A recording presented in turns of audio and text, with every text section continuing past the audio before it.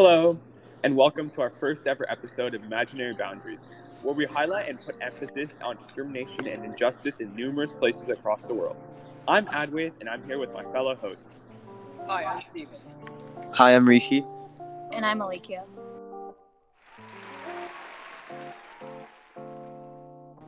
Today's episode focuses on racial injustice among employees in the workforce. We want this podcast to be able to reach people and for them to understand how it feels to be discriminated based on their color, background, and ancestry. That's not all. We want y'all to be able to leave this podcast knowing that you can stop racial discrimination when that's happening.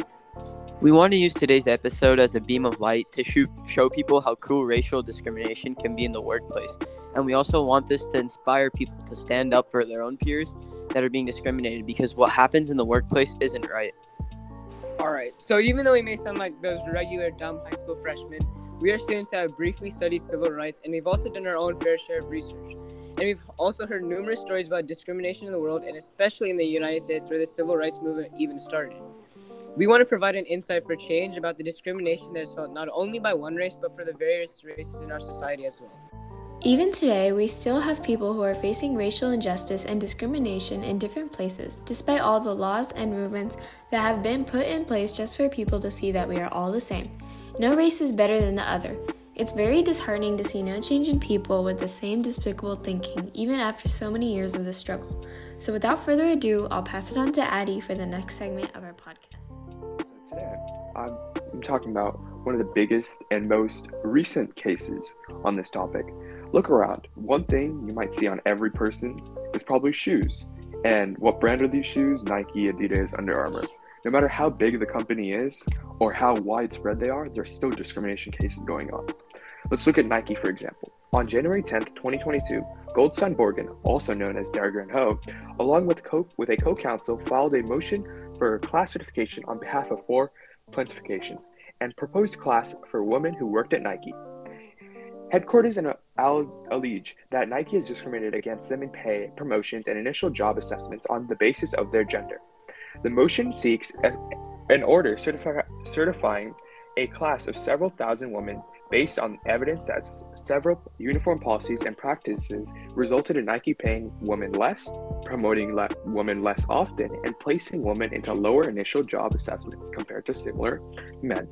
The motion also takes certification on initial discrimination claims based on evidence that Nike knew about the discriminatory nature of its policies, but failed to correct them. This hearing is still going on, and the next court case is expected in late spring/summer of 2022. The court case has not been finally closed yet, in which the case is still ongoing. This shows how recent and how, no matter the size or the widespread of this company, discrimination is going around worldwide with no stop. It's really sad to see things like this happen, because we're all made the same way. We're all the same species, right?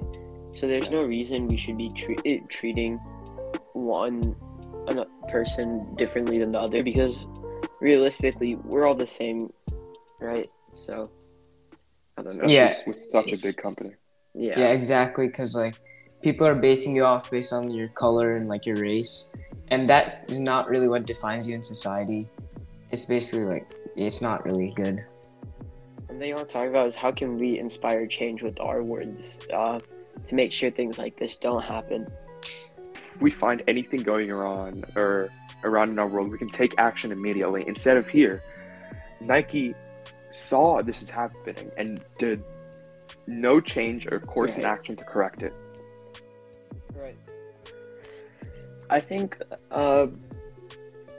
we should just treat everyone the same, right? Yes, I know sometimes we tend to treat people differently because of, their intellectual ability or how they look and things like that.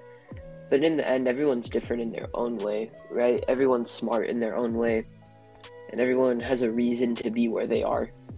Yeah. And so we shouldn't really judge that and be angry at them, and we should just encourage them for being where they are, right? By using a good connotation of words. Mm-hmm. Steven, you want to head on to your next case? All right, so for this next one, this is like a huge $70 million case where like regarding work discrimination at a place called Glow Networks.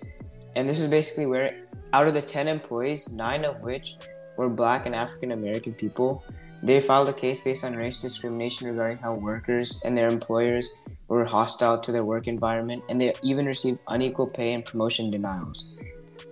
And basically, they filed a case based on emotional distress damages and punitive damages in the lawsuit.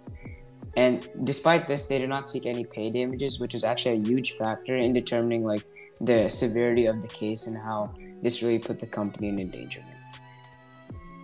And again, this is just like another reminder about discrimination and how unequal treatment regarding a specific race, and in this case African Americans, it just goes to show that it has a continuing effect and that action still needs to be taken in order for society to essentially change discrimination and narrow its effect that it has on so many people that have suffered through it. And that's basically like the main big reason why we're in this podcast and why we're talking about that today. How can our words inspire change in this specific area? For starters, we can help anyone that's going through this. We can help them fight for equality, start protests. Right, like Martin Luther King. Yes. Yeah, and For also we're doing it right now too, discussing these topics. Like we're bringing this out like to people so that they can know what's happening. The third case I had was it was regarding General Electric. It was in 2010. And according to AL.com, there were 57 Black laborers, and these workers were claiming that their supervisor subjected them to a barrage of racial slurs and insults, words I can't even say because God is watching. And then they accused the supervisor of saying they got paid less than whites, and the higher ups knew about this discrimination and they didn't do anything about it. And they also denied the Blacks of promotions, which I think is very unfair because the supervisor also called them lazy, and that's not really right. Just because someone has a darker color doesn't mean they're intelligently less than you or inferior to you. And that's really disappointing to see that this is still occurring even after the whole speech about Dr. King and his I Have a Dream speech. And this is not what he would have wanted. Yeah, and let's not For forget. sure. Yeah, and let's not forget that these are also huge, major corporations like Nike, Glow Networks, and General Electric, which you all must be very familiar with. Yeah, really, really disappointing. Yeah. Well, then I'll pass it off to Alekia and her case. Yeah, of course. The case I'm going to be talking about is actually a really big deal regarding Abercrombie & Fitch from the Legal Defense Fund. So for a while, Abercrombie was practicing a classic form of discrimination among Blacks, Latinos, and Asian American applicants and employees. So basically, the suit was filled with 9 young adults who were refused sales jobs just because of their race, and they were sued only due to the fact that they had a different skin color, which I personally think is actually really dumb and stupid. And as these 9 employees were terminated from their jobs, some of them fell into a really deep anxiety and depression. So we've acknowledged how much this racial discrimination thing has an effect on our society, but we've never actually considered how much this has on a person's heart and feelings as well. And it probably really changes the perspective of their whole life, and it's really sad. So anyways, back to our case. The case ended back in November 2004, where the lawyers had reached a settlement with Abercrombie & Fitch, in which the company had to pay back $40,000 in compensation. Racial injustice has been a problem for a very long time, and it's really heartbreaking to see that this has actually been a continuity in our history. And looking back in the cases discussed today, we can still see it's today, in our present world, it's still a problem.